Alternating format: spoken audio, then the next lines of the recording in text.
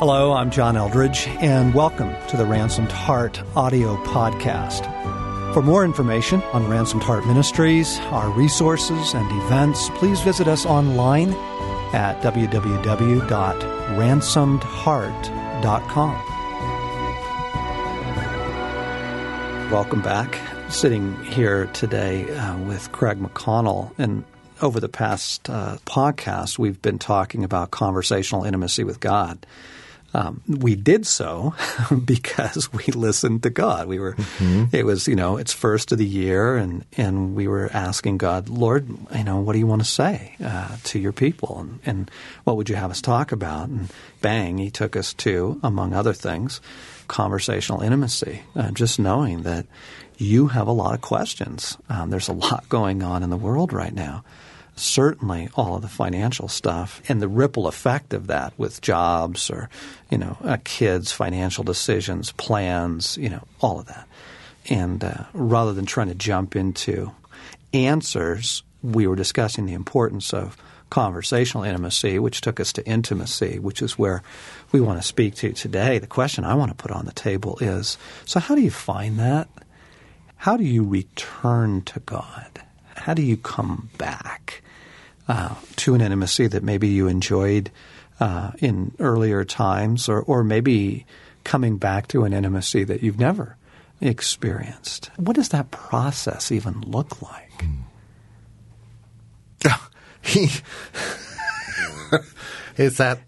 Did you just hit the ball to me? That was a lob over the net to you. The first thing, John, that comes to mind was just any coming back, returning, feels like it's always in a response to an invitation. God somehow using disruption or hunger or thirst or desire or yearning, and that our very coming back is in itself, that desire somehow rooted in some deep invitation and yearning for God that, in my mind, ensures that we can come back. I mean, that in some sense it isn't a finding our way back. It's the prodigal's father looking and seeing his son off in a distance, returning. So it's our very yearning for coming back is a God thing. It's not birthed just in some vacuum. Oh, that's huge. That Simon Tugwell quote where he says, so long as it is we who imagine that we have to look for God, we must often lose hope or lose heart. Yeah. But it is the other way around. He is looking for us. Yeah. And the point is that He uses all kinds of things to invite us back. And frankly, quite often at the top of His list is disruption of some kind. Yeah. Life is not going well. Or life is going well, but I'm still very unhappy. I thought if I got married, I would be happy. Or I thought if I, got the new job, I'd be happy. I thought if we had a child, I'd be happy. It's some form of disruption that seems to be at the top of God's list of drawing us back to Himself. And frankly, as I've watched the country, going through the world, going through financial hardship, and watching some very close friends, really go through some hard times, feeling some of that ourselves. I've just thought, well, there it is again, the disruptions, the invitation. We just want to make life work. We just want a happy little life, and the truth is, we don't really want God until we are disrupted. Yeah. And that very desire to return or to want more intimacy or something deeper, I think the minute that lodges in our heart and our mind and begins to express itself in a million little choices and behaviors, I think the balloons are being filled and the party banners, set up. I think angels rejoice that we're not alone and that God is in this and He's welcoming and He's running out to greet us. So that's the first thought in returning, is that, good, yes, God is in this. Yeah, that's good. a second thought that comes to me is the posture of our soul has so much to do with our ability to connect with God. You know, what posture am I in right now? And therefore it requires sort of an openness of heart. And that immediately is going to bring things to the surface. You know, why am I feeling so lonely? Why am I feeling so angry? You know, paying attention to the condition, the state of my heart, because the heart is where we connect with God, right? Ephesians 3, I mean, that Christ would dwell in your hearts, and that you, being rooted and grounded in love, would then be able to comprehend the love of God. You know, so it's the heart is absolutely essential, and trying to connect with God while ignoring your own heart is an extremely difficult thing to do. It can be very frustrating. You know, well, I'm not hearing. I don't sense His presence. I tried. I spent some time with God today and nothing happened. Well, how are you doing? What was the posture of your soul during that time? You know, well, it was stuff everything down in hopes of connecting with God, you know, which is the exact opposite of what He wants. You know, oh no, bring all that to me. Bring all that to me. Your heart is essential for this relationship. John, as you're saying that, I mean, one of the words that strikes me is, doesn't it seem like most examples or exhortations that we see of returning or coming to God, there's some humility of heart or spirit, not shame, not condemnation. That may be what we're feeling, but there really is some sense of, as you're kind of saying it, laying something aside. I'm coming vulnerable, humbly. Lord, I return. And there's a sense of awe, worship, humility. You are God, I am man in there that isn't shame, contempt, self-loathing. Right, absolutely. And I think part of that humility and the posture of soul of returning and of finding something deeper with God, this is what we're trying to chase today, is that realization that what I have been chasing is as empty, Lord. You know, part of the returning is a recognition that, Lord, forgive me. I have been looking for love in all the wrong places. I've been looking for life. And to lay down, to set aside, to shut the door to our other lovers. You know, what have you been turning to? You know, food, television, worry.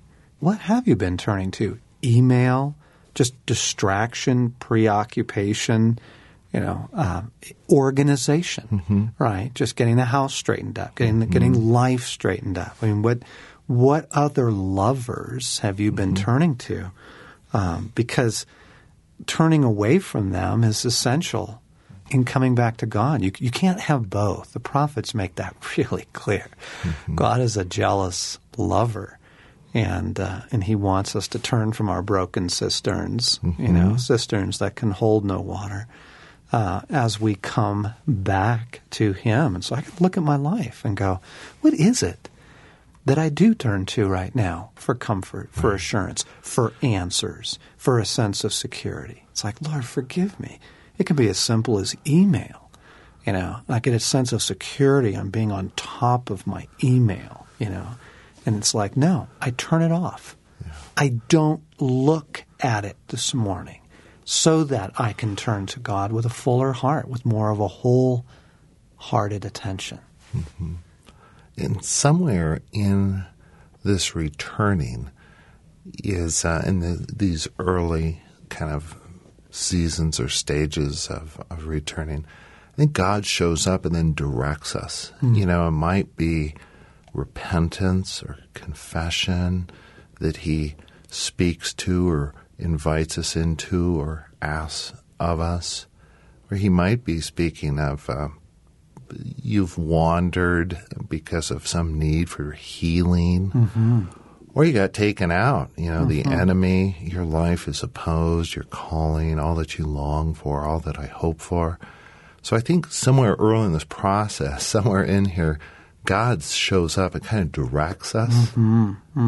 Absolutely. Or the invitation to simply come spend time with Yeah. you. I mean, it was a beautiful evening. I was driving home and I was listening to, is it Norah Jones, Come Away With Me? Mm-hmm. It was Fly Away With Me? Come Away With Me? Yeah, that Norah Jones song. And it just happened to be on the radio, but it was, it's the jazz vocalist, and she's singing, Come Away With Me in the Night.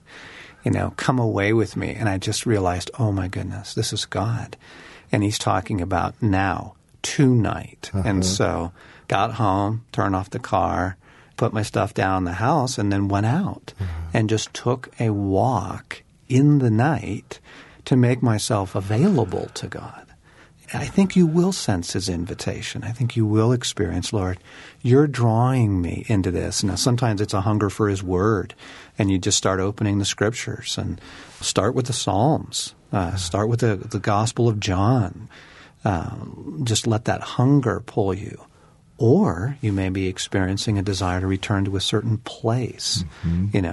Craig, for you, it was the beach for so many years. And, I need to go back. And what you're saying in all of that as well, John, is somewhere in our coming back, when God shows up and kind of directs and speaks, is being responsive. You could have just gotten out of the car and gone in the house. Yeah. You could get the insight that, email, my life is centered around efficiency or getting through my emails. And it just kind of is insightful and, warm thought. Oh, God speaks. That's neat. But there's some responsiveness, some action, some volitional strength usually involved somewhere in here. Yeah, absolutely. Absolutely. And let me add something that I think is so basic that we forget it. You have to start with the objective before you can experience the subjective. You have to start with what is true, and then you begin to experience it as true. So you begin with you are loved. You begin with the Word of God. You begin with what is true. It can be a battle. Certainly, the enemy is opposed to our recovering intimacy with God. And so it's important to say that this doesn't just roll in on a tray, that it's something to be fought for. You experience distraction, you experience condemnation, shame, guilt, whatever. And many people just experience numbness, blankness, blah, nothing. I'm not experiencing God. Well, you have to start with what is true. That comes first, the objective reality. And sometimes what I'll do is I'll just go back through what is true of me in Christ, what is true of the work of Christ for me. Through the cross of Christ, I am forgiven. Through the cross of Christ, my enemy is disarmed. Paul says, my heart is circumcised unto God. Romans 6, I am dead to sin, but alive to God. And I have to come back to what is objectively true. Christ does live in my heart now. And by, starting with that, then you find your way into the subjective experience. Then you find your way to experience. But I think it's important for us to remember that the truth comes first. Reality comes first. The objective comes first. And it may be a little while before the subjective returns or before our experience, begins to kind of come in line with reality. Because to start with the other way around is really disastrous. Well, I'm not experiencing God. I don't feel God today. I don't feel loved by God. And then let that determine your theology. Let that determine what is true. We get it backwards, and it really messes our experience of God up. It messes our life up, and it certainly messes our theology up. You start with what's true and spend some time in that. Going back over the work of Christ, going back over what's true of you in Christ. And then, wow, you begin to experience the power of that. Yeah. in what may sound like the simplest counsel of all, love him. Just loving God. All that involves in my heart, just that turning to say, I love you. I really do love you, Jesus. I mean, it just brings me back. It brings me back to the intimacy that I long for. And it can be as simple as love him. Love him. Make him your priority again. Thanks for listening to this week's podcast. We hope you loved it. We love getting your feedback as well. If you're enjoying these podcasts and would like to leave us a comment, please visit the iTunes store and do so. And by the way, all of our audio resources are now available for purchase through the iTunes store. You can find our resources and our other podcasts by searching for either Ransomed Heart or John Eldredge on the iTunes store. And to find out more about Ransomed Heart, our podcast, our events, and all of the things that we're offering and doing, come to our website at www.ransomedheart.com.